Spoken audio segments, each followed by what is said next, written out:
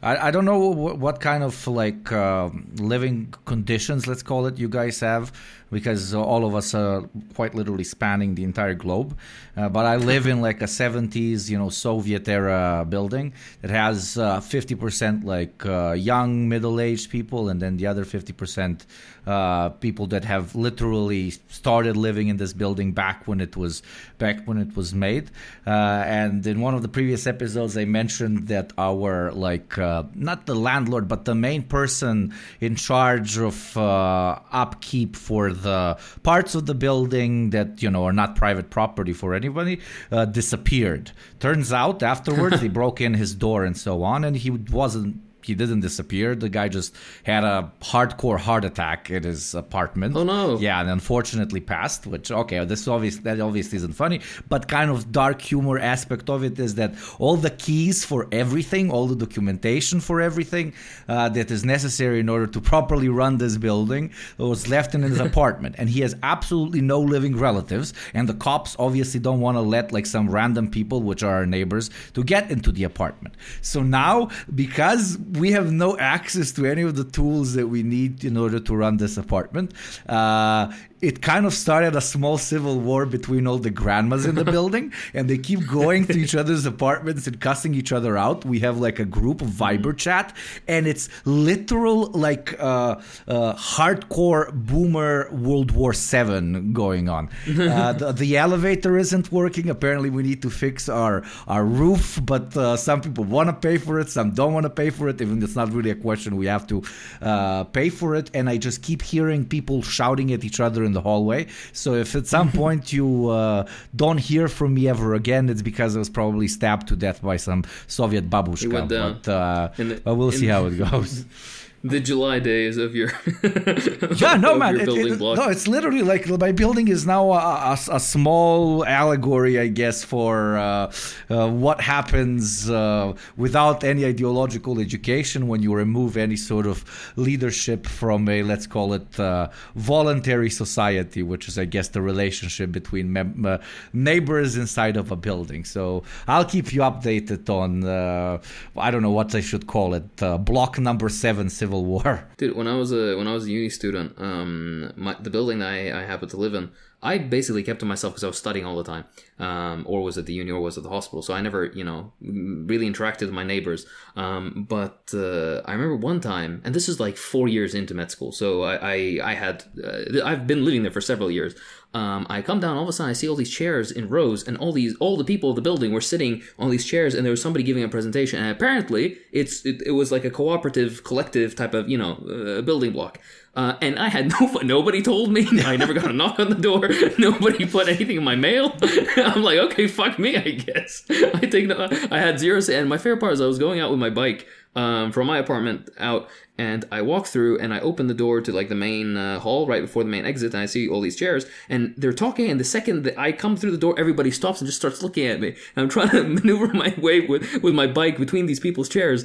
Oh my god! That was the moment Hakim said to himself, "Okay, I'm never going to become an anarchist because of the embarrassment of that particular situation." Exactly, everybody right. Participating, that whole thing. Yeah, very fun. And that same day I fell off that bike. I was biking somewhere to a friend's place, and I fell so bad that the bike wheel ended up twisting in on itself. And I got a bit messed up, so I couldn't even continue to the way to my friend. So I called him up, and he had to come with his bike to basically help carry me and what's left of my bike back to his place. Oh my god! And to this day I'm thinking one of those people gave me the evil eye or God knows what. Yeah. They didn't like the fact that I wasn't democratically participating, despite the fact that I had no idea. Anyways, have you guys had any such experiences? Has anybody been? Well, it sounds like they were trying to force you to be free, which is Rousseau. Exactly. That's a really amazing tyranny. Contradiction. Yeah. That's when I became a libertarian.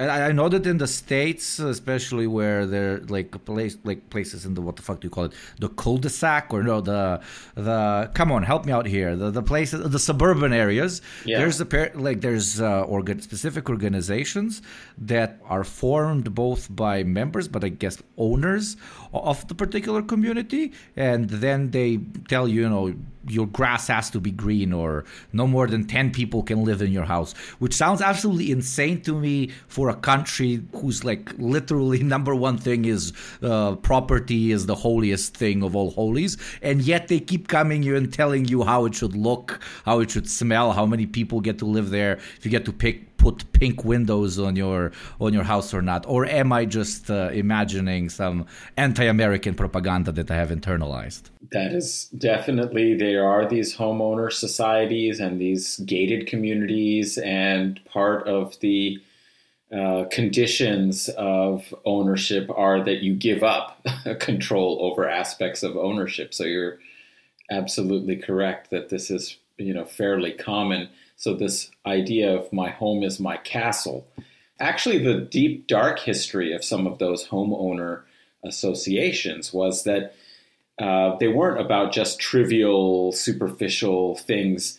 They were, ways of ensuring that Black people, Jewish people, if you look at some of these documents from earlier part of the 20th century when they started, creating these in like the 1930s through the 1950s, is a lot of them, talk about, no Arabs, no Jews, no Blacks, and it's a way of making sure that these new like Midwestern cities that were developing, that the neighborhoods would be, all white, and that property values would stay high. So, you have to sacrifice some of your rights over property, like who you can sell to. There would be these kind of limitations. You can't sell to people who are not of a certain, or who fit certain categories. And the idea was that it protected everybody else's, property value. Mm-hmm. Because if one person, who was Jewish or Armenian or, God forbid, Black, there goes the neighborhood. So I think that's the legacy for that kind of tyranny, is you have to have some kind of fascism to make sure we can all be free. That's, i.e. free from like other people we don't want, to associate with. Brilliant. And I'm guessing they can, to an extent, keep doing it. Just, for example, you can just say, I've just built this community as like a private, megacorp that just built 600 houses. But we do not want to sell to everyone. You have to come and interview if you want to buy a particular house in our neighborhood. And then you can just literally do the same thing, just, based on your perceived idea of the race of the people that are coming to the interview. You just exclude them to a point. But I'm guessing there's some regulation now put in order for you not to be able to do it to a full extent. So they probably fulfill like some minimum quotas and probably give some of the parts of the property which they consider less valuable to personas non grata and so on. But that's just me thinking of if me activating my my dormant racist brain and being like, how would I do it if I owned a suburban area? But yeah, it's interesting, that the least to say, and depressing. Yeah, you think Civil War Block 7 is bad, like wait till you put the wrong color curtains in your window in one of these places. Mm-hmm. Yeah, you're yeah, I'll appreciate my grandmas a lot more now. I've got nothing to add to that. I grew up in a forest, so people didn't know what color your windows and your blinds were because they oftentimes couldn't even see your house from the road. So I have nothing much to add on that. And of course, now I live in a apartment building in Russia, so nobody can see my windows up here either.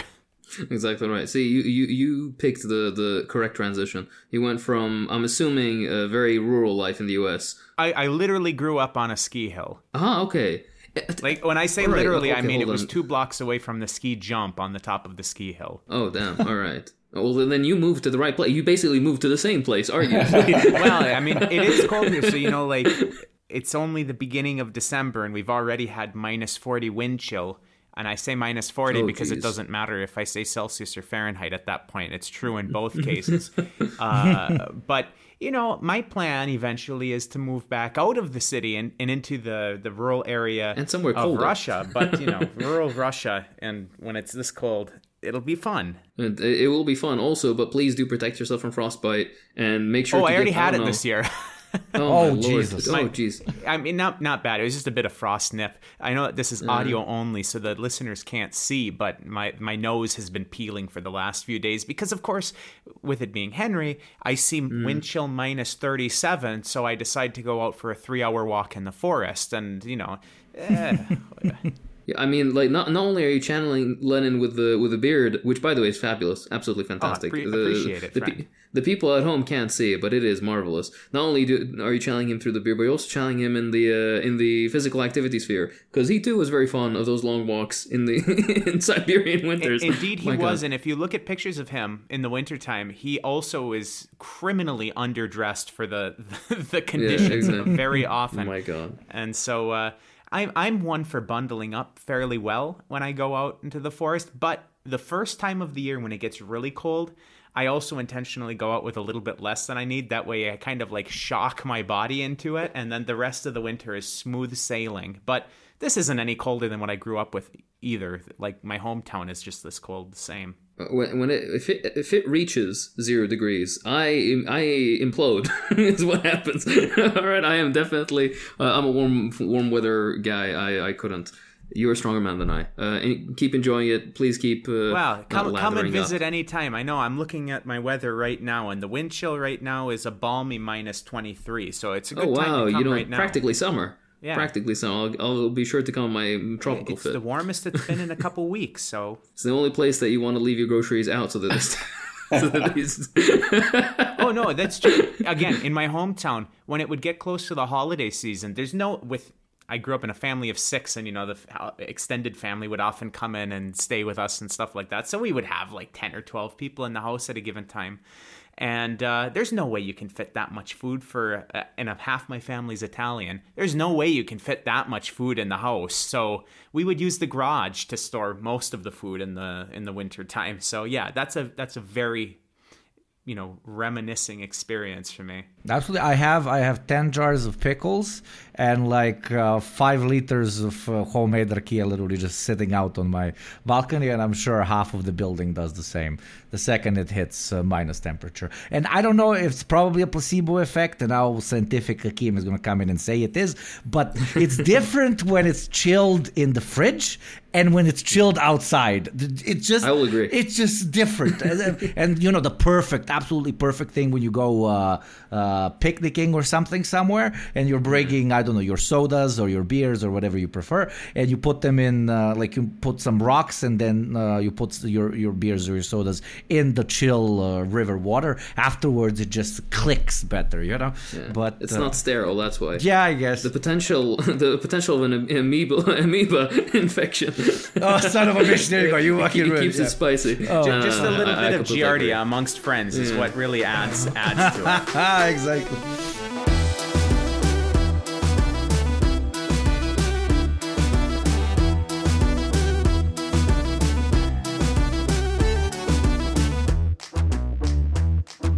Hello and welcome back, everybody, to the program. Today we have a fantastic episode with 2 fantastic guests that have combined into a 3 guests. I mean, no, 2 guests as in 2 podcast guests. Okay, sorry, my bad. 3 total people, but 2 units that have joined to make quite the cocktail. I'm sure you've heard of these 2 fantastic groupings. We have RevLeft Radio, which has been on before, and our fantastic Brett, who has made beyond a contribution to the English-speaking left. It is genuinely his work is generally one of the best out there, and Guerrilla History Pod, which likewise has become a force of its own. I could say most likely the 2 most influential socialist shows within the English language, and that's not something to take lightly. Their work is fantastic. It's academic, it's beautifully presented, it covers everything between anti-imperialist and class-conscious theory to struggles of people around the globe, particularly against the ever heavy, though paper-filled imperial boot. It is a pleasure to have you guys on board and on with us today. Please let the people know who you are, what you do, where they can find you, before we get started. Yeah, I'll start. One, I'm glad you pointed out Henry's facial hair looking a lot like Lennon. He's in his Lennon era. It looks great. I was thinking that the last 3 episodes, I just didn't get a chance to tell him that, so that's funny.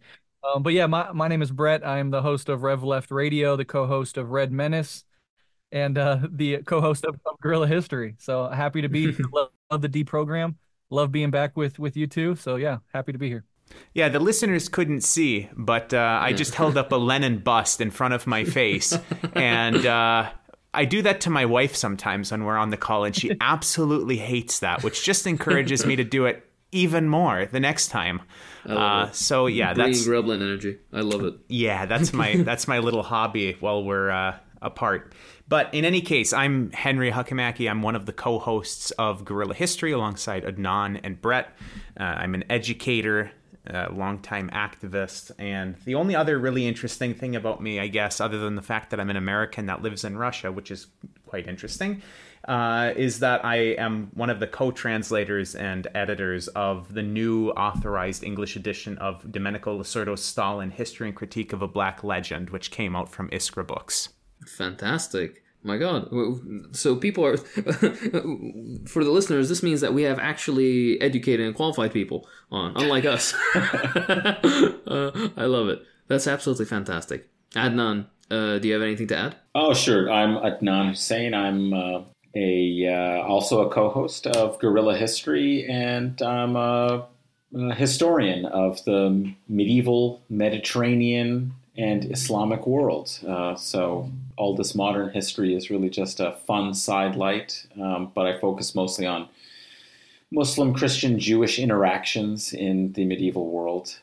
So I think we'll get into it, I'm sure, but I think colonialism and imperialism basically has a really long history. So I might pull some of your listeners back into the Dark Ages. Please do. We absolutely love it. Fascinating, fantastic. Thank you, boys, for the absolutely lovely introduction that you gave us. Of course, all their links will be provided below. So go check out their work. They're gonna have we're gonna go through it again at the end of the podcast. But you should be already familiar with everybody who's present here by now. If you're not, you're doing something wrong. But anyways, bad boy, absolutely. This show that we run, we talk a lot about capitalism. Sometimes we think that we take a bit of a centrist position. Sometimes we think that might not be the best thing in the world. Maybe it may have outlived its usefulness, quite possibly. But yeah, moving aside from the silliness, though, one of the things that we like to cover as well, not as deeply as you guys, though, is the topic of imperialism itself. Let's begin our conversation there. What is the quote-unquote objective definition of imperialism, if there even is such a thing? How is it connected to capitalism? Why did capitalism give rise to this particular interesting development of human socio-economic and cultural interaction that historically never existed? Give us the deep dive, please. Sure. Yeah, I can start. There's probably a colloquial definition of imperialism that is sort of diluted and watered down, that sort of takes precedence outside the Marxist and Leninist context. Sometimes imperialism is just meant like one country going into another country, a bigger country taking over a smaller country or whatever. But the importance of the Marxist analysis is that it understands imperialism as a product of, synonymous with a certain stage of capitalism, right? So Lenin famously called imperialism the highest stage of capitalism. And throughout that entire text, he's really linking what we call modern imperialism to the development of monopoly capitalism. So I'm not going to be one of these guys that reads too much from text, but I'm going to read this one definition from Lenin's imperialism, because I think it sort of clarifies what imperialism is in the context of this conversation. And interestingly, Lenin himself ties it to colonialism, which we're going to talk about here in a second. So Lenin says, quote, "If it were necessary to give the briefest possible definition of imperialism, we should have to say that imperialism is the monopoly stage of capitalism. Such a definition would include what is most important. For, on the one hand, finance capital is the bank capital of a very few big monopolist banks, merged with the capital of the monopolist associations of industrialists. And on the other hand, the division of the world is the transition from a colonial policy, which has extended without hindrance to territories unseized by any capitalist power, So, regular colonialism, going into new territories and seizing them, back to Lenin, to a colonial policy of monopolist possession of the territory of the world, which has been completely divided up. So in both instances of his definition of imperialism, he's saying it's the monopoly stage of capitalism, and he's tying it to colonial policy. And we might get into some of those differences in a bit. But standing back from that, I would just say, as my final thoughts on this subject, is that imperialism, capitalism, colonialism, these are different faces of a sort of unified process or phenomena. So when we talk about imperialism, we're talking about capitalism. We're referencing and alluding to colonialism, etc. And that will hopefully become more clear throughout the rest of the conversation. I'll jump in now to kind of add into this. So Brett does open with Lenin, and of course Lenin, he wasn't the first person to theorize imperialism, but I think that we can say that from the Marxist perspective, he was the first great theorist of imperialism. Although I would say that in many ways his analysis was so good for the time that it actually impeded further developments in the analysis of imperialism, which is something that we can talk about. It probably doesn't even fit in this conversation, so we'll just put that aside. But the point is that Lenin's definition of imperialism was quite good for the time. It's still very applicable today, although it does need a little bit of tweaking to think about the modern context of society and political economy. But to add in, just to kind of concretize what Lenin was saying, were the 5 main features of imperialism or monopoly capitalism. I'm actually going to paraphrase him by using somebody who we've interviewed on Guerrilla History before, Joma Sison, who paraphrases Lenin very well. I know imperialism isn't a long text in general, but Joma Sison takes the main points in one of his works, Basic Principles of Marxism-Leninism, and condenses it better than I can. So, and just so the listeners know, Joma Sison was the founding chairman of the Communist Party of the Philippines, and like I said, we have an interview on Guerrilla History with him.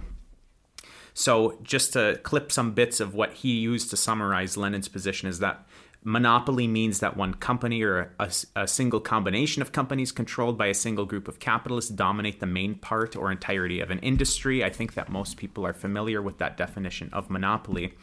Then the merger of industrial capital and bank capital has put more capital at the disposal of the monopoly capitalists than ever before, and has spawned a finance oligarchy that amasses profits not because of its entrepreneurial skills, but because it simply controls and manipulates finance capital.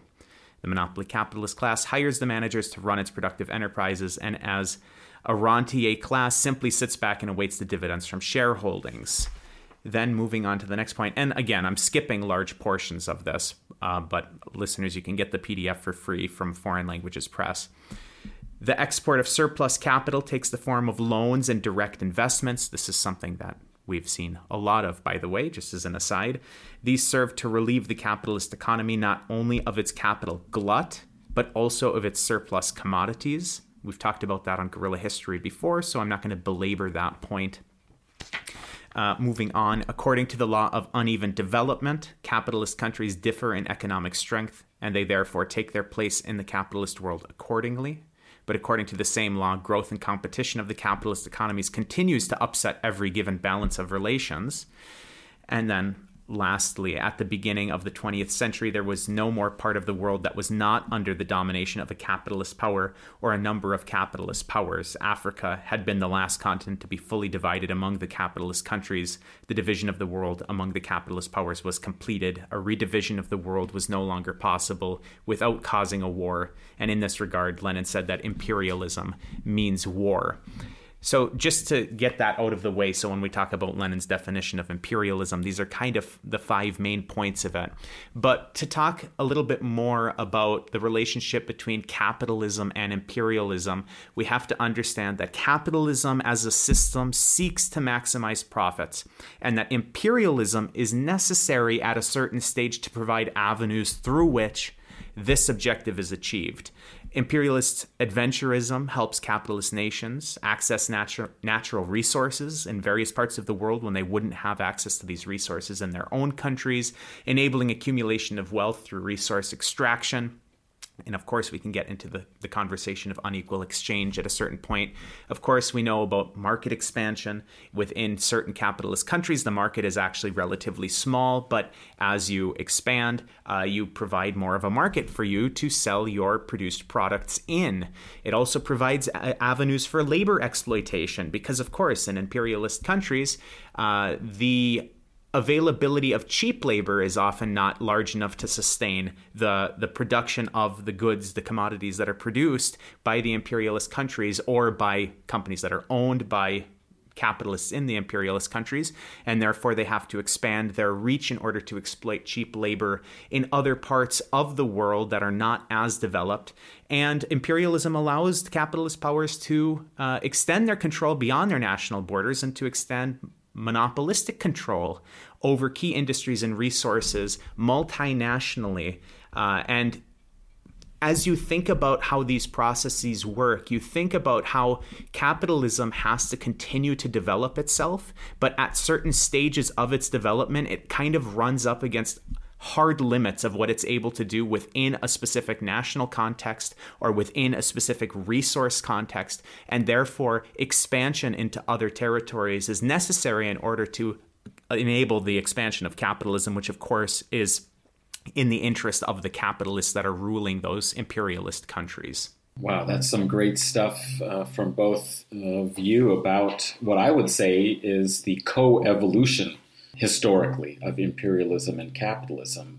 And I think what Henry was talking about just there about the way in which imperialism is necessary to enable the development of capitalism to overcome, various political boundaries. I mean, that's the point, is that capitalism as an economic system doesn't want to have to be limited by political constraints. And so we see imperialism as one necessary mechanism, you could say, for the extension of capital's reach. And if you think about it historically, I think you can see that they're very intimately connected. And it's important to see that historically because I think Marx, when people read Capital, he's talking about a kind of ideal system almost in the abstract of how capital functions by critiquing these political economic theorists on their own terms to, really expose how capitalism actually works and what its consequences are.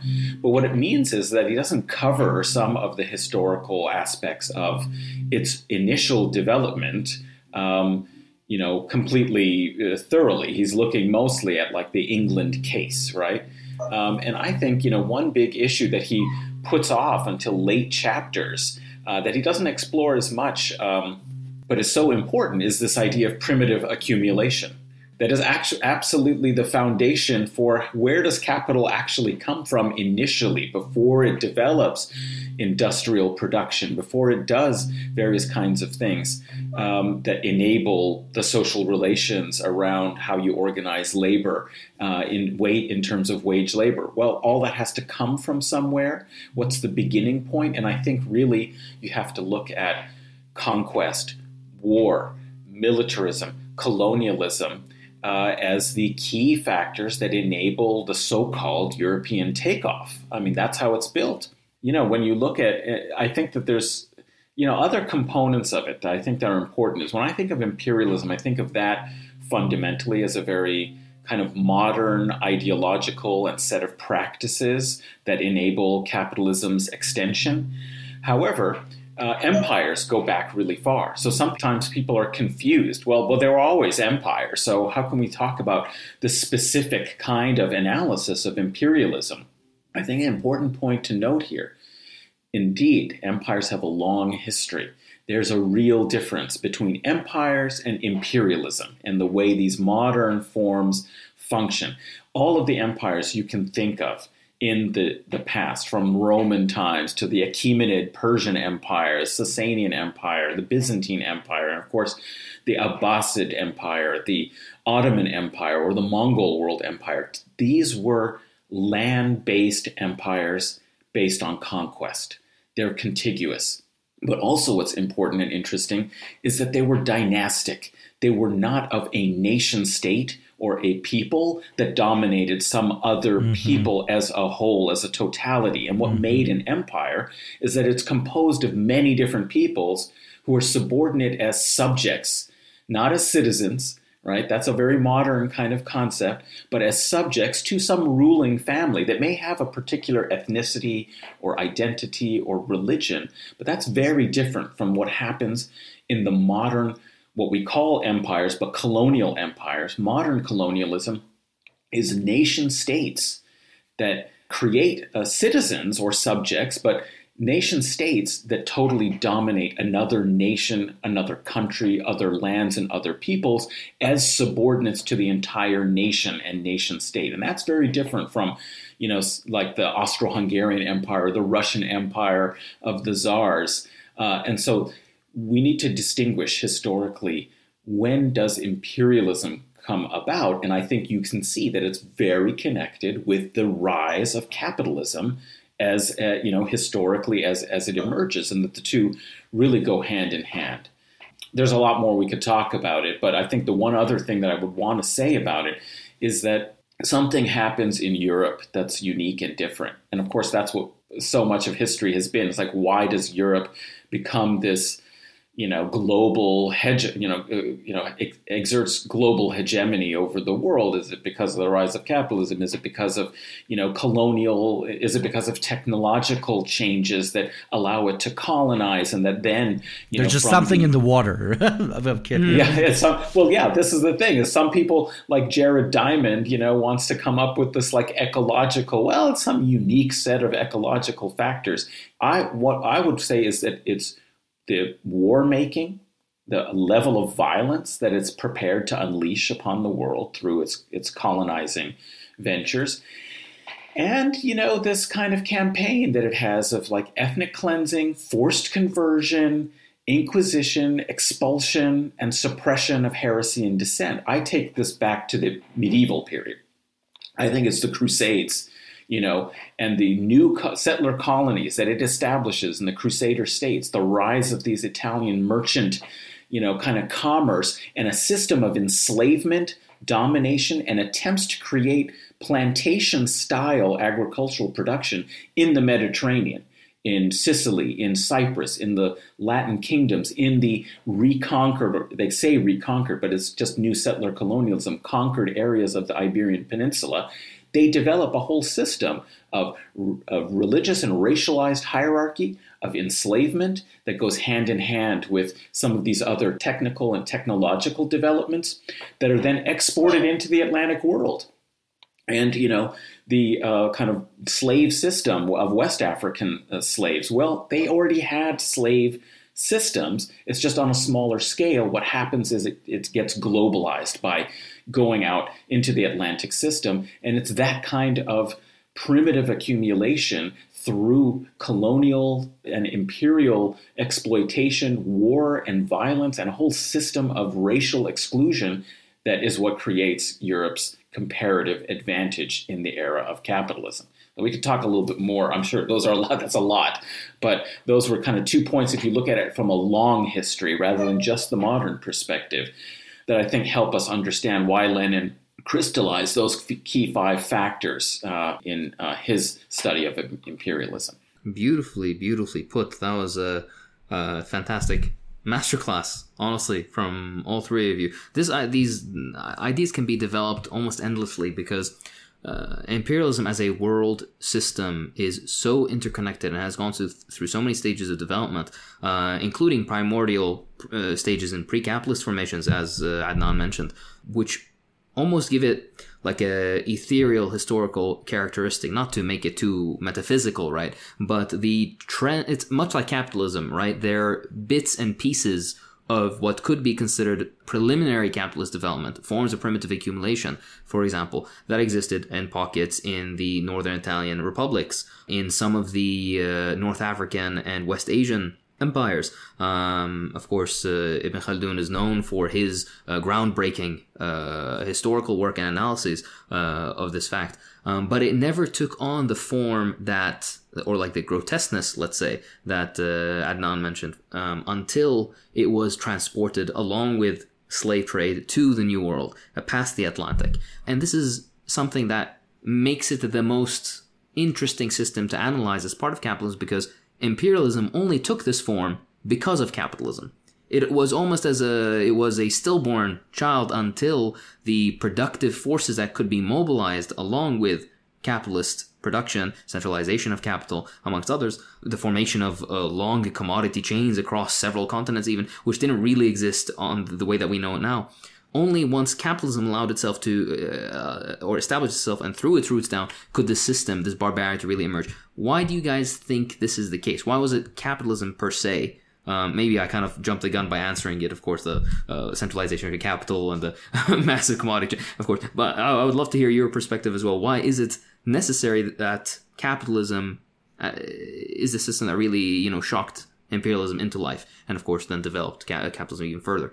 That's a great question, a really, big question. Like, we're taking on these really big, heavy questions. I mean, we have you here, so we got to milk you. Right. Milk you as hard as we can. Yeah, absolutely. Yeah, well, one component I think that's very important is that you could not get the kind of full-born, developed capitalism in Europe that comes to dominate the world without, I think, using violence. Like, it just wasn't possible. Like this, take one example. Okay, very good book by Sven Beckert, Empire of Cotton.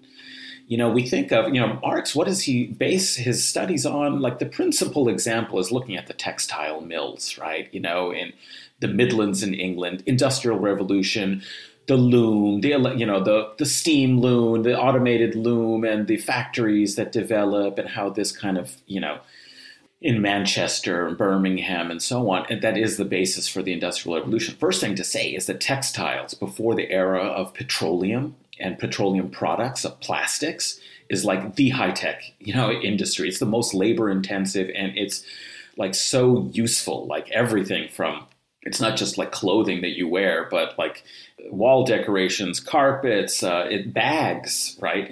Things to contain things and transport things. So textiles were like a key industry, you could say. And you had long 1,000-year histories of artisanal craft development, of techniques, to really efficiently and effectively make good quality linen and cotton textiles in India, in Egypt.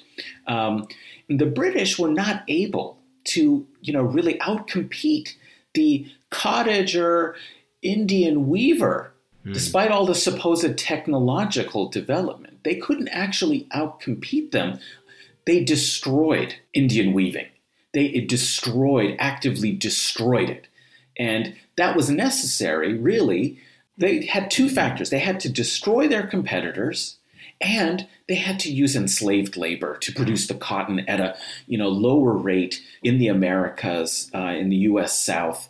So, capitalism isn't just this kind of, genius form of like social relations. It depends really on this kind of violent subordination and destruction of these other ways of producing in order to kind of eliminate the social relations. If you think about it, the Indian cottager is embedded in a whole set of local social relations, in a kind of village society. They have to, this kind of form of factory organization, like the whole point of it is it's both violence abroad and it's violence within. You have to dispossess people of their land, make them completely dependent. This is all of Marx's analysis. The other side of it, however, is just you also have to dispossess and destroy people's ways of life in other parts of the world in order for this to actually work successfully. So I think that's an example of the way they're intimately connected with one another. Just very briefly to add in, and it's going to be very brief because I think Adnan hit everything super, super well. But one thing that I do want to add is that imperialism, as we understand it, requires a certain degree of sophistication, and it requires a certain degree of coordination. And this is something that we really see arising in the era of capitalism, with this consolidation of capital, the centralization of capital, and the development of these structures outside of like these monarchies, we actually have the development of capitalist industry within places that then allows for the coordination and complexity required for these processes that we underlined in terms of what is imperialism to be carried out. It's one thing to have some monarch say, you know, let's go out and carry out violence against our neighbor or some other place that has resource X that we would like. It's another thing to have the sophistication, the structures in place within your country to be able to effectively do that and to benefit from doing so in a way that then consolidates your position in the world stage. So that's not to say that I disagree with anything that Adnan said. I completely agree with everything Adnan said. I just want to underscore that in terms of we've had violence throughout history. But what is it about this stage of capitalism that really allowed for the expansion of imperialism? It is in part, in addition to what Adnan said, the fact that capitalism did allow for an increasing amount of complexity and organization within society as well, which was required for the development of imperialism. One thing that I think some people, the less sophisticated critics of Marxists or Marxism, happen to, or they seem to be under the misconception that Marxists have a spanning, basically, extensive and all expansive disdain for capitalism just because of the consequences of the system currently. We fundamentally understand that capitalism was and is a better step in development over feudalism and other pre-capitalist formations. It allowed for the ability to create massive urban centers with highly developed and interconnected industrial zones, which could allow the productive forces to develop to a point which eventually could lay the grounds to raise the collective well-being of society. The difference is that because of the logic of capital, instead of it raising the this is more or less a undesired byproduct of capitalist development, raising the quality of life of the lowest people. And by the way, it was a very short-lived thing that crumbled very quickly afterwards. The common graph that people are aware of, where they see 1850 and then, oh, the living standards are improving after. Yeah, well, that just shows what they leave out of that is the past 350, 400 years of the primordial capitalism that eventually developed from the Venetian city-states to the UK, which caused a drastic and massive deterioration of living standards across the globe. In some places, they still have not recovered even to this day. But moving all that aside, we understand that capitalism at one point did serve a useful function, but it has outlived its usefulness. That's the core of it. Allow me to step in for 1 second here, very quickly. Ahead. So this is something that we often hear, and I think that most Marxists would agree with the idea that capitalism was an advancement on previous society.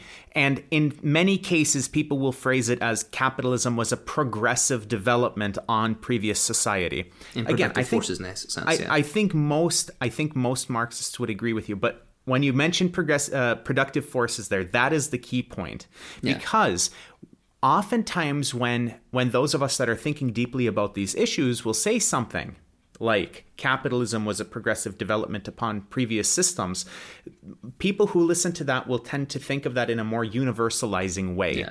And so we have people like Ali Qadri, who's becoming a good friend of mine. I really appreciate him. Fantastic. Yeah, we text back and forth all the time, but I'm jealous. Very frequently, I'm sure that he would love to talk with you. But in any case, he very frequently will say, capitalism, it is false to call capitalism a progressive system. I do not believe in any way that Ali is saying that capitalism is not a progressive development of productive forces within society. But using the term progressive in any way then can allow capitalists to say, well, look, it was an improvement on previous society, but in some ways, and in many ways, and we talk about this with the increasing complexity, the increasing ability to carry out violence abroad, yes, it did allow for the raising of living standards over what was happening previously in those capitalist countries, but it also allowed for the increasing terror abroad of the capitalist countries. And therefore, it is important that when we talk about, if we're thinking of things in an even remotely stagist way, which I don't want to get into the conversation of stages, etc., because I mean, that's a whole other conversation. But the point is that if we are thinking of it even slightly like, there are stages that things can go through, not that they must go through, but that they can go through, we have to grapple with the fact that capitalism, while having some of these benefits that you've enumerated, also has allowed for the increased repression and increased violence on populations, not only within the country, but especially abroad outside of these developing capitalist countries. And so it's very, very important that we be careful when talking about the role of capitalism. So again, I don't think that you disagree with it. I just want to make sure that I push back a little bit on that, term. Yeah. No. Thank you for the very needed clarification. Sometimes when we're sitting amongst other Marxists, who we all kind of know what we're talking about between each other, so the need for caveats kind of goes out the window. But sometimes we forget that there are people listening who may not have this necessary prerequisite perspective. So thank you, Henry. I very much appreciate it. There's one more thing before I get into the next question, and one more thing I want to build up on that Adnan said, which was, by the way, what a dense answer that we've been dissecting for like 20 minutes. Thank you. But yeah, what I was going to say is, you mentioned a point of with the British colonial attitudes or attempts at destroying, and then of course the successful attempts at destroying Indian industry, which was mostly artisanal, even though it was still complex to a degree, but mostly artisanal. They destroyed it with the hopes that, number one, they can essentially root out and get rid of competitive, essentially productive centers, so that they can monopolize a particular sector for themselves, as well as cause the immiseration of the labor pool in a particular area to keep raw inputs and labor cheap. And what's interesting is that the incredibly transparent and clear way that this was done back then is paralleled very nicely to today. Is just obfuscated through structural readjustment programs driven by the IMF or the World Bank, is put in the phraseology of human rights and economic sanctions in order to dress up, the drive for liberal democratic values that need to be pushed on X or Y country, when the basis is almost always exclusively economic. This is just something to highlight, that this is a thing that is a thread that is extended to this very day. Is just they've gotten slightly more sophisticated with the presentation, but not much, not by much, as we're seeing in several parts of the world ongoing, from West Asia to Eastern Europe. Moving on. I would love to get a question. This is going to be a long episode, guys. If you would indulge me, please. The trend of imperialism, of course, started with a very blatant colonialism, right? It was very in-your-face, boots on the ground with guns, trying to take direct political control over economic resources and the labor behind them, to mobilize it towards the ends of the colonizing force and that particular nation, the economic productivity of said nation. This was the first step, colonialism. And then it transitioned into this more nebulous imperialism, more conglomerate-focused, more hands-off, but even more entrenched, if you understand what I'm saying. Why is it that colonialism was the first step? Why didn't it just immediately jump to this imperialist, hands-off approach, let's say? Well, first and foremost, we have this outlay that our analysis of capitalism talks about colonialism as this necessary phase in the development of capitalism. We talk about primitive accumulation. So there's this process that takes place sort of before the rise of industrial capitalism that is necessary for that rise.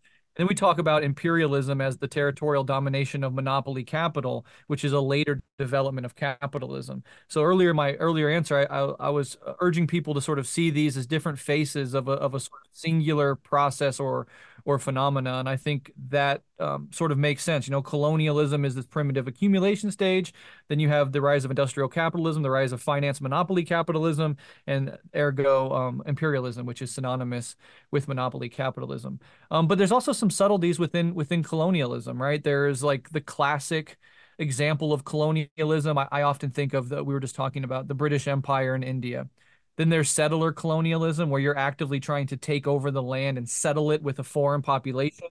We see the Brits do that in North America, Australia, Europeans do it in South Africa, obviously Palestine, which we'll get to, eventually the French in Algeria. So that's so there's a different type of colonialism there. And then I think in the modern era, we're much more used to seeing what we call neo-colonialism, which is this more abstracted version of colonialism, where it's not shoving a gun in somebody's face, or it's not killing the quote unquote savages so you can take their land. but it's a more it's a reflection of the increasing sophistication and subtlety of these mechanisms of domination, where you have like the installation of comprador regimes, right, exploiting a country's resources and economic output through these mechanisms like the IMF, through these globalized systems that are much more subtle and are allowed to be justified in terms of more subtle propaganda, etc. But the lines do kind of get blurry, right? French neocolonialism in Africa today takes the form of imperialism. So what is it, neocolonialist or is it imperialist? Well, it's both at the same time.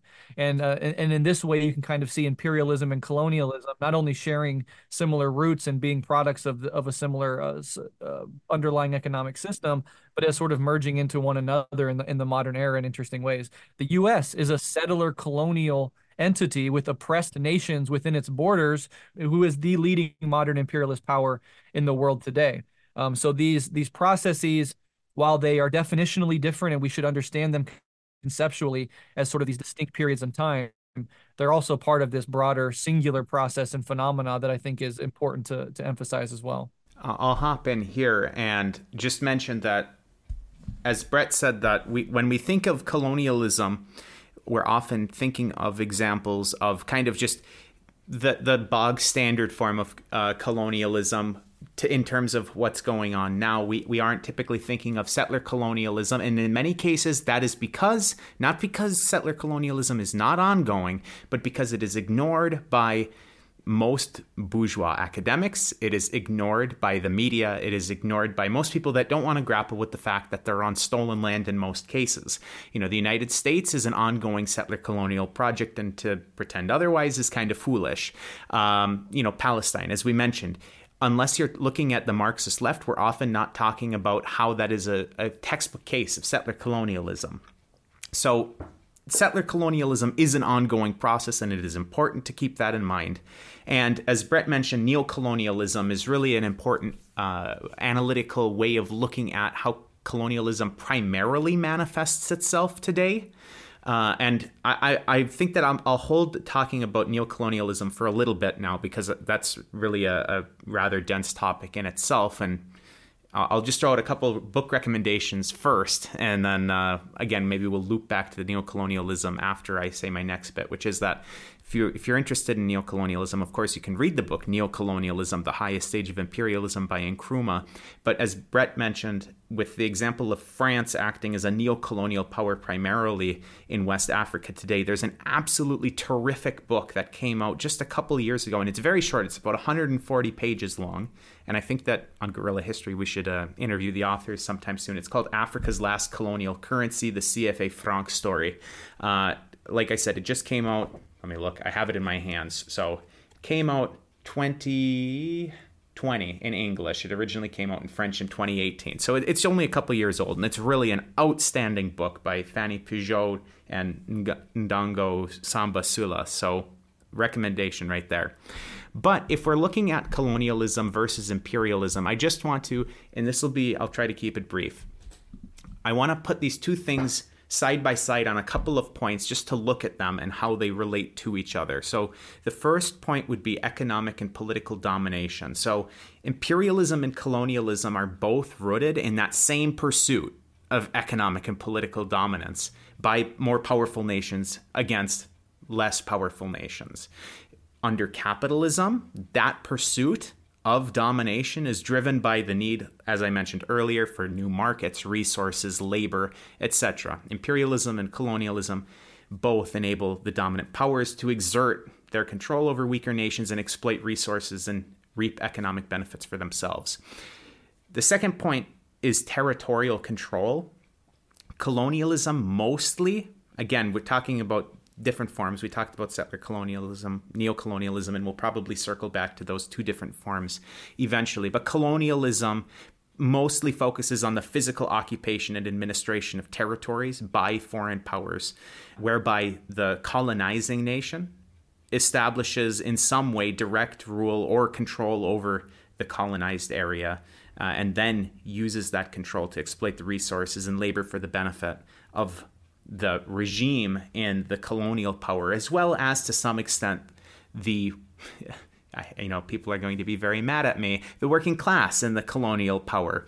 They'll be mad at me if they don't believe in the aristocracy of labor in any case. Whereby imperialism is a much broader idea in terms of how it manifests itself. It goes far beyond just thinking about territorial control in this very simple way. They don't have to necessarily physically colonize a territory. I know that, again, neocolonialism is a different case, but instead they exercise their economic and political hegemony over it through things like indirect rule, economic coercion, supporting puppet regimes, which again feeds into neocolonialism. So they don't need to have that direct administration. Ideological justification is another thing that I would like to put side by side for just a moment. Again, this is like very surface level analysis. We could get much deeper on any of these. But colonialism very, very often, almost always, relied on explicitly racist or ethnocentric ideologies that justified and legitimized the colonization process. And as Brett said, quote unquote savages earlier, that is the kind of phraseology that you often hear when we are talking about colonialism. Not that we don't also hear it in imperialism, and not that notion is not in the back of the minds with imperialism, but that is often a driving narrative in the ideological justification of colonialism. There's often this idea of a civilizing mission, which I know Adnan could speak to far more at length and eloquently than I could. And this is often used to show the colonizers as morally superior, that they can bring economic development and cultural superiority to these supposedly backward societies. Whereas imperialism usually uses, let's say, more subtle ideological justifications in many cases. Again, this is not like a one-size-fits-all analysis, just surface level here. So they'll often claim that they're spreading democracy. Where have we heard that before? Fostering economic progress, promoting international stability or the rules-based order. I mean, these are the sorts of things that we hear today. But behind these ideological facades, the underlying motive is exactly the same: the pursuit of that economic and political interest for the benefit of the capitalist ruling class in the capitalist imperialist countries. And then lastly, just very briefly, let's talk about the impact of the colonized very briefly, which is that under both imperialism and colonialism, the impact is absolutely devastating on the colonized peoples. The exploitation of resources, forced labor, cultural suppression under colonial rule often, almost always, leads to tremendous suffering and deprivation of the peoples that live in those areas, whereas under imperialism, the economic hegemony and political interference of the dominant powers, they create a cycle of underdevelopment and dependency, and the profits extracted from the colonized territories perpetuate inequalities, poverty, and social unrest that lead to, if not as explicit or graphic a form of suffering and deprivation as colonialism oftentimes did, we still see those same sorts of structures perpetuate due to both imperialism and colonialism, with these incredibly devastating consequences of the people in the colonized or dominated countries under imperialism. Yeah, that was just one quick thing. I think you were a very good question that you raised there, Hakeem, about where does colonialism fit? When you look at the regimes of control in today's world, you don't always, the United States has sent armies around the world, and it has a network of, 800 or so military, bases that are disclosed around the world as part of its, hegemony over the world militarily. But it doesn't always have to control, nations' economies and things through that kind of militaristic means or actual conquest and direct rule and control in the earlier era of colonialism. But in that period, they did not have the technical means, and practices so organized for being able to exert that control. You actually had to, kind of send a navy and kind of work through those kind of direct sorts of means. And with all the developments that have taken place, now it's possible. And of course, it's necessary after the era of decolonization, where colonized peoples waged, struggles, bloody struggles to free themselves from direct colonial rule. it wasn't going to be possible or easy to simply reimpose that. And so they've developed more sophisticated techniques with the IMF, the World Bank, the global free trade agreements, and their whole regimes of investment funds and so on that constrain the possibilities and horizons of even basically take sovereignty in a real material sense away. And that's, of course, what Henry and Brett were both talking about as neocolonialism and its practice. But I did want to say, that it's a little bit like, I studied Arabic in Syria in like the 1990s because I'm a lot older than the rest of you folks. I'm the old fogey here. So I actually remember. Yeah. Too bad this is an audio, format, But so I studied in the 90s. So this is before the terrible events that just have destroyed Syria. And, people told me, oh, you're going to study in Syria. It's such an authoritarian, country. You must be afraid to, the political repression. And yeah, of course, it was it was a dictatorship, and there was and is political repression in various ways. But one thing people complained is like, well, the mukhabarat, the secret police, they're always going to be trailing you and all that. And yes, I saw somebody, like when I left my apartment, occasionally I noticed, oh, there's the same person who seems to be like taking an interest in my affairs. But I told people, well, yeah, they actually have to send a guy to go do it, right? In the United States, they don't have to send a guy, so you think you're free, but they've got mechanisms and techniques of surveillance. There's social mechanisms for control. If you get too far out of line, suddenly you're not getting job offers, your career is affected. And we know this from social media that the level of technology for surveillance has just ramped up so much higher. Now we provide freely all this information about ourselves.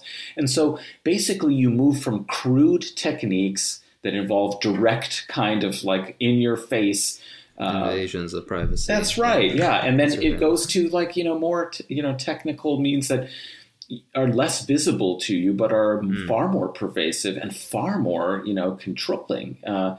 So I think that's kind of what we've seen in this transition, is that there are different stages and techniques, in these forms of social control, both at an individual level, if we talk about in our own societies, but also globally when we speak of what controls the fates of nations. It's no longer, these countries no longer have sovereignty to make certain kinds of decisions about their economy, their currency, what kinds of social supports and programs they're going to have, because they have to follow these regimes through international organizations and through the organization of the international global economy that prevent them from meeting people's needs and having to make priorities of other people's, interests. Beautifully put. I would say just one little point to add on to what you said, Adnan, about the surveillance point.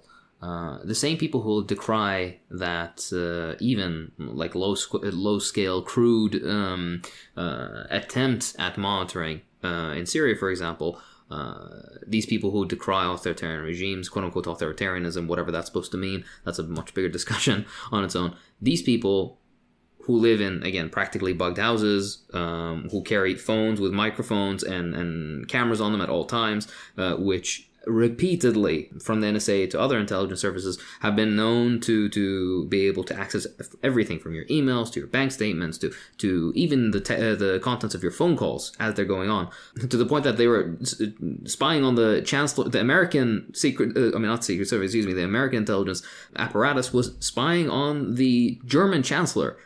Yeah, Merkel. That's right. At the UN. And that's right. It's just something that's also interesting to point out on that point. Not only were they spying on Merkel, but it made only the headlines for a day or two, and there was no diplomatic blowback between the two countries. So not only was it forgotten by the media, but it was like, imagine your own leader. You're the leader of the government. You know that this country that you are subservient to in so many ways is now spying on you, and you have no recourse. You have nothing to say about that. Like, absolutely insane. Because they serve the same interests. Of course. Of course. Well, but that's hegemony right there. I mean, the fact that, Germany really can't see its foreign policy is separate from the priorities of U.S. U.S. Well, diktat. look at what's happening right now. Yeah. More importantly, the point that I'm trying to highlight is these bringing all this hypocrisy into one little package. If you were to mention to anybody who regularly on the daily overlooks these facts, if you were to mention to them the Stasi in East Germany and the fairly light, in comparison, methods of either censorship or surveillance that occurred in that particular government, the amount of pop culture and media presentations and books and garbage we hear ad nauseum over and over again. Oh, in the Soviet system, in this system, wherever else it may be. Right, that these were horrible authoritarian systems. You couldn't live. You'd feel like you're trapped in a straitjacket because of all the limitations that are put on you, particularly from the surveillance apparatus.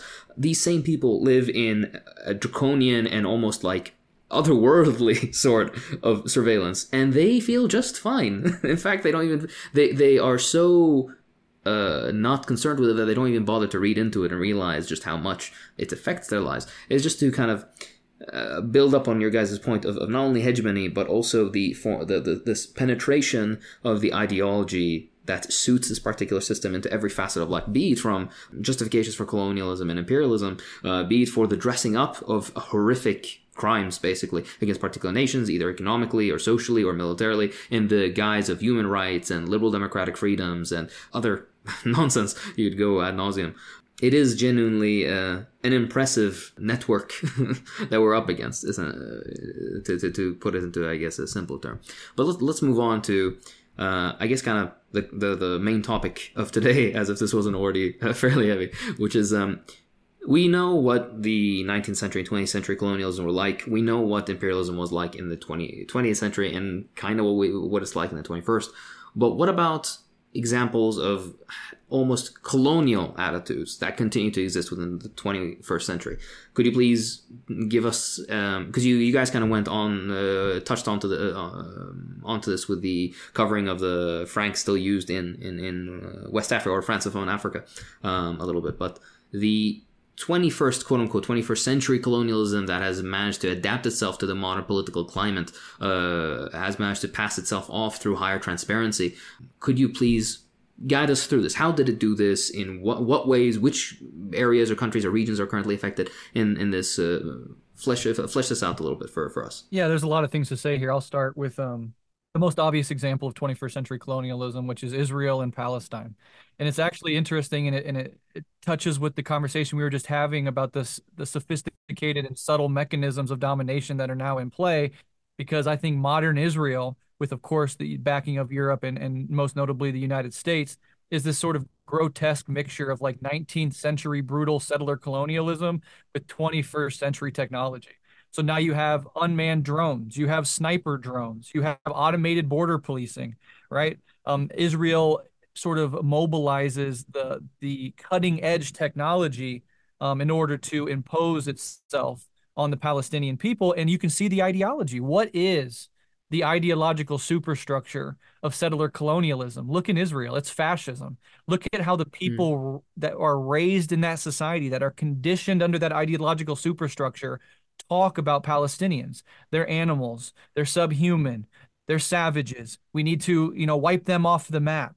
And it strikes the modern ear as sort of absurd and grotesque. Like, at least America and these other countries are better at sort of being more subtle with the way they talk. I mean, even the war on terror in America, the U.S. got pretty damn colonial in its rhetoric about civilization, about, Islam, etc. And we still hear that resonate down today. But I think looking at Israel, the way that the people are ideologically primed to dehumanize Palestinians, the way that they marry 21st century technology with 19th century settler colonialism is an interesting example of exactly that. And another aspect here, Israel is not the only settler colony in existence today. Of course, Australia, Canada, the United States, go down the list. But there's this weird sort of historical thing that happens where some people, like in not in our opinion, but in the world's opinion, like some people are grandfathered into acceptability. Right, what the U.S. did to the Native Americans is absolutely genocidal, brutal, disgusting, and it's ongoing in so many ways. Visit the reservation in the United States, see the immiseration, the poverty, the destruction of cultural legacies, and of course, people resisting those things. It's just as real, and it's an ongoing process. There are elements of so-called Marxists, patriotic socialists, etc., that want to just wrinkle past this and say, hey, the U.S. has already been settled, right? The genocide has already happened. It's all in the past. Now we must move forward. And I think that ignores the very real ongoing sort of settler colonial and the oppression of nations within the United States' borders, of course. But Israel makes it so explicit. Israel makes all of this stuff not academic, not going back into a book and thinking abstractly about what this means or what it's meant historically. What could have been. Yeah, but just turn on the TV and look at how, an Israeli prime minister talks about Palestinians. Look at how they actually treat those people. And it's the perfect example. And I think you can learn a lot just by studying that iteration. I'm going to take us back for just a second.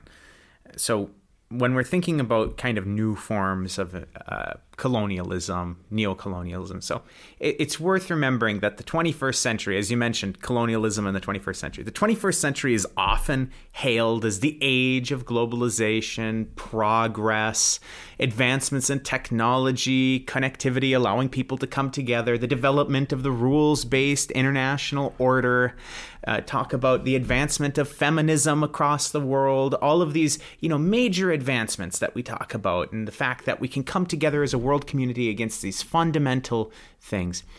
But just look beneath the surface, beneath this utopian facade of what the world is developing into, and what do you see? You still see that same system of exploitation and domination that had taken place previously, but now we see it in the forms of neocolonialism, which is, again, an extension and, constitutive of capitalism. So what we see is that these former colonial countries have continued in many ways the colonial practices and processes that they had previously in economic, political, and cultural realms over their formerly colonized areas, as well as, we could talk about cultural hegemony and how they've expanded the scope of their colonialism far beyond their former colonial subjects. That'll take us a long time to get to, so I'm going to step past that for a second. But what we need to know is that neocolonialism is a manifestation of the inherent contradictions of capitalism, and that we have to recognize it as such and then combat it as such. And without recognizing that modern capitalism necessitates neocolonialism, and neocolonialism is a process of modern capitalism, without keeping those two things linked, our analysis is going to be very, very lacking. So, modern colonialism is an outgrowth in some ways, but also a further development on the colonialism of the 19th and 20th centuries, which we've been talking about up to this point.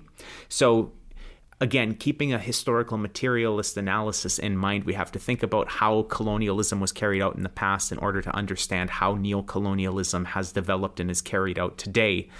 Again, that's something that's pretty heavy and would take us quite a bit of analysis to get through, which I think is not kind of the critical thing to do at this juncture in time, but perhaps some other time we can talk about those ways in which that was carried out. But what we have to also analyze is that one of the main ways in which neocolonialism operates is through the global economic system. We've talked about this globalization and how many people are hailing this as some sort of victory towards universal human rights and such. This is actually, in many cases, what allows the neocolonial system to perpetuate itself. I know that you've talked about things like the IMF and the World Bank before. These institutions which impose structural adjustment policies on developing countries, forcing them to open up their markets to foreign corporations, adhere to free market principles, etc., etc. I know that, this is something that we've talked about on Guerrilla History. I know that this is something that you've talked about before, and something that most of the listeners are going to be very intimately aware of, and something that we probably don't need to talk about right now. I feel like I'm saying that a lot because this is such a huge conversation that like there's a lot of really interesting avenues and very important avenues that we could go down, but the scope of the conversation would become so huge that it would be impossible to actually get through anything if we did. But in addition to economic domination, neocolonialism operates through political means. And this is another very critical point that we have to understand. The installation of puppet governments, support for authoritarian regimes in post-colonial countries is a very common tactic that's used by imperial powers to maintain control of their former colonial subjects as well as other countries that they would have liked to have been their former colonial subjects and would like to exert that same sort of influence on today. These regimes, I like using, the term regime because it's been co-opted by the imperialists to describe any anti-imperialist country, essentially. But the regimes of these kind of puppet governments that are serving in the interest of the neo-colonial masters serve the interest of the foreign allies rather than the needs of their own people in these countries, leading to what we see massive scale of corruption within these countries, human rights abuses to push down on any movement that is actually yearning for true independence from their former colonial masters, suppression of dissent. All we have to do is look at how fully embracing of the military dictatorship in Egypt Western colonial powers are. We can look at the support for the monarchy in Saudi Arabia.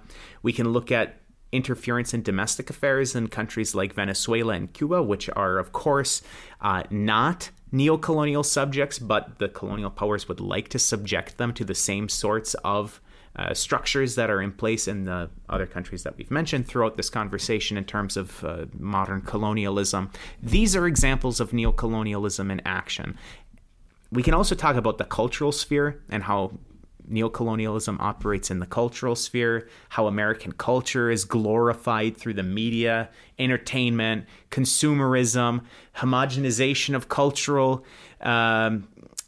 identities in various parts around the world, how local traditions, local customs are replaced by Western ideals, consumerism. We can talk about how there's a dominance of the English language as a global language and how that's a form of modern imperialism and neocolonialism. There's a book that came out a few years ago at this point. I believe it's called Imperial Linguistics, Linguistic Imperialism, I think is the title of the book. I'll have to look it up again. But what we have to understand is that, again, just to drive home that point that I made earlier, and I understand that this is probably a bit of a rambling answer because, again, there's so much to say. But from the perspective of any person who's coming at this from anything akin to a Marxist analysis of the world, we have to understand that neocolonialism, the colonialism of the 21st century, as I think you put it earlier or put it in the show notes, the running order of the show, this is a direct result of the capitalist system. That is the key point that we have to understand. And it perpetuates inequalities between developed and developing world because capitalism thrives on exploitation of cheap labor and resources, and it has had to evolve over time in order to do it in a way that is conducive to utilizing the developments in things like globalization and the advancement of these so-called human rights that we try to push around the world. I say we as if I'm still in the United States, but I'm not. Exactly right. And even if you were in the United States as even if you're a member of the labor aristocracy generally, then this is only a tacit and very fragile relationship to the overarching systems of oppression across the world.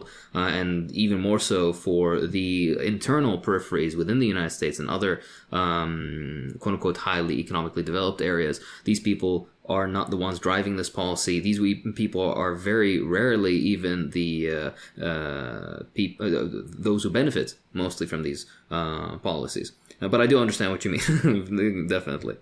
But it's kind of it's the same thing as I'm sure you guys have seen this meme where it's like a politician statement was like, "Oh, I want to raise taxes on the rich," and it's just a picture of a guy who makes less than $30,000 a year yelling at this guy.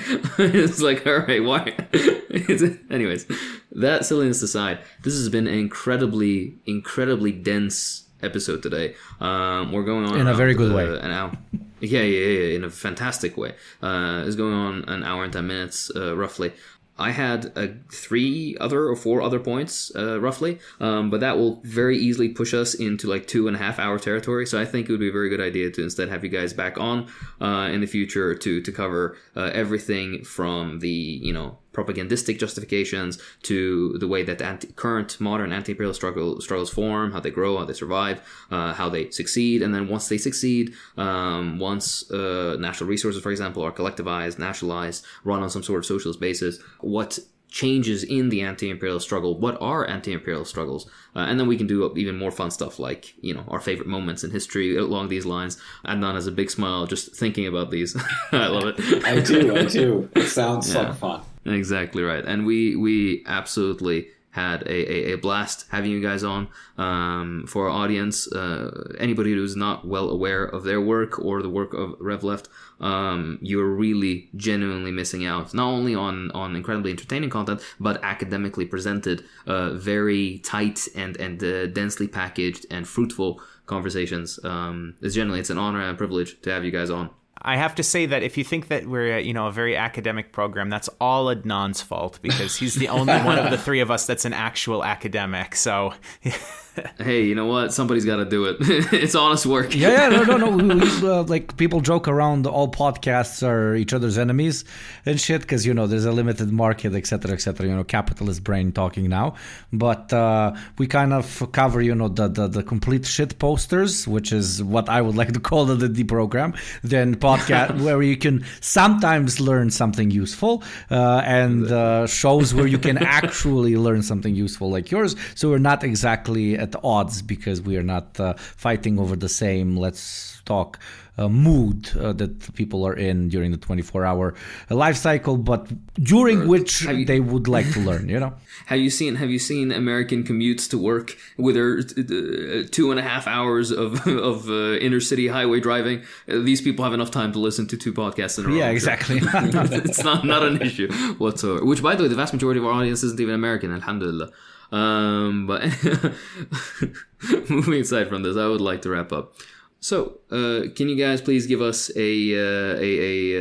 give the audience particularly, all the information? Where can they see you? What are you working on? What do you have planned? Get them excited, even more so than they probably have been from just listening to today's episode. You can follow me at Twitter, on Twitter, X, whatever it is now, at Adnan, Adnan, Hussein, Husain, and especially these days with all that's happening in the world, I've kind of reactivated my Twitter, polemical juices. They've been flowing. And I also have another small podcast that people might be interested in. It's called The Majlis, Majlis. Not the one that's about Radio Central Asia and sponsored by the CIA. That's got the same name. But it's about the Middle East, Islamic world, diasporic Muslim culture, things like that. We have an upcoming episode on a new book on the history of the oud, a wonderful instrument that I am now obsessed with trying to learn. So I'm only on my 3rd lesson, but I just think it's phenomenal. It's fabulous. So check that out. And also, I'd just say the back catalog. We talked a little bit. You mentioned, Hakeem mentioned Ibn Khaldun. We had an episode where we talked about Ibn Khaldun's social thought. There might be other episodes like our Sanctions at War series. We were talking about neocolonialism. That's probably the principal way it's been operating most recently. And we've got a series of, I don't know how many, maybe 8. More than episodes. That. It's got to be at least 12. Right. Yeah. So it's based on this book, Sanctions at War, and we take different case studies and the whole theme of sanctions and how they've been applied. So do check out our back catalog of guerrilla history. And it's great to be on. The program is a fabulous show, and I think your audience might enjoy some of our episodes on guerrilla history. So check us out. I'm sure they will. Please, everybody, do go check out their work, check out their Patreon, check out their Twitters, and show them some love. They deserve it. Absolutely brilliant work. I'll tell the people how to find the Patreon and everything. Yes. So you can, of course, you can also follow me on Twitter at Huck1995, HUCK1995. I'm going to recommend everybody pick up Domenico Lasordo's Stalin, History and Critique of a Black Legend, which, as I mentioned at the beginning, I co-translated and edited alongside my friend and collaborator Salvatore Engel de Mauro. I got a copy. You can get the physical copy, which is very affordable and looks very awesome. Or, listeners, if you are somebody who doesn't have the financial means to do so, we intentionally...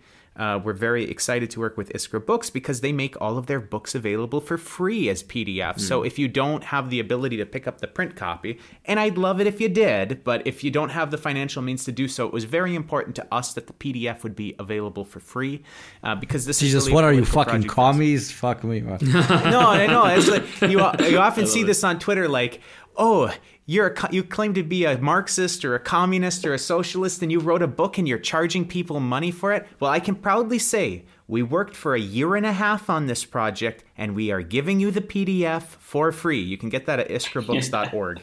not to quote Deng or Dung, however you want to say his name, or whatever's proper. But socialism is not poverty. No,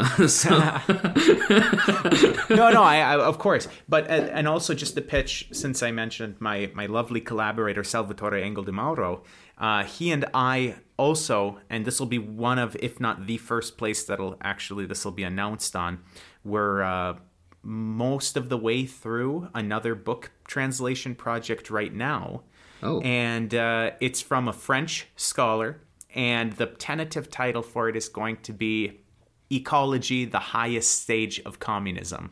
I love it. Very Which, nice. of course, is playing off of both Imperialism, the highest stage of capitalism, Brilliant. as well as Neocolonialism, the highest stage of imperialism. But it's a history of the kind of the agro-ecological history of the Soviet Union and Cuba.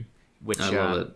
And that'll also be through Iskra Books, which means, again, if you don't want to pick up the print copy, and we'd love it if you did, because there's a lot of work going into it, and just seeing copies like in people's hands in places around the world is a very gratifying feeling.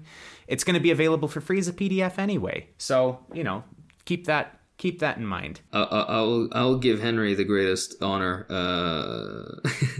You're the book that you worked on the Lacerda translation, which by the way I highly recommend everybody check out. It is a fantastic work, and you guys have done a great job. I read the original, I think, at the time. The very first time I read it, I tasked one of my close friends who was visiting Italy to buy an Italian copy, which was professionally translated, and I sat there painstakingly with a dictionary trying to go through it. That's how I read it the first time. And then afterwards, the second time I read the really bad Portuguese translation to English that some guy on Twitter did, and then finally I bought the physical copy and I managed to read it all the way through properly. But it was the book that broke the wood of my shelf. So thank you. You're welcome. I'm glad to hear that I made some lasting impact on your dwelling, whether that's breaking things or whatever. But also, if you'd like to talk about the Stalin book sometime, just let me know. For Salvatore, sure. I know, is also a fan of yours, so I'm sure that he would be happy to talk about it as well.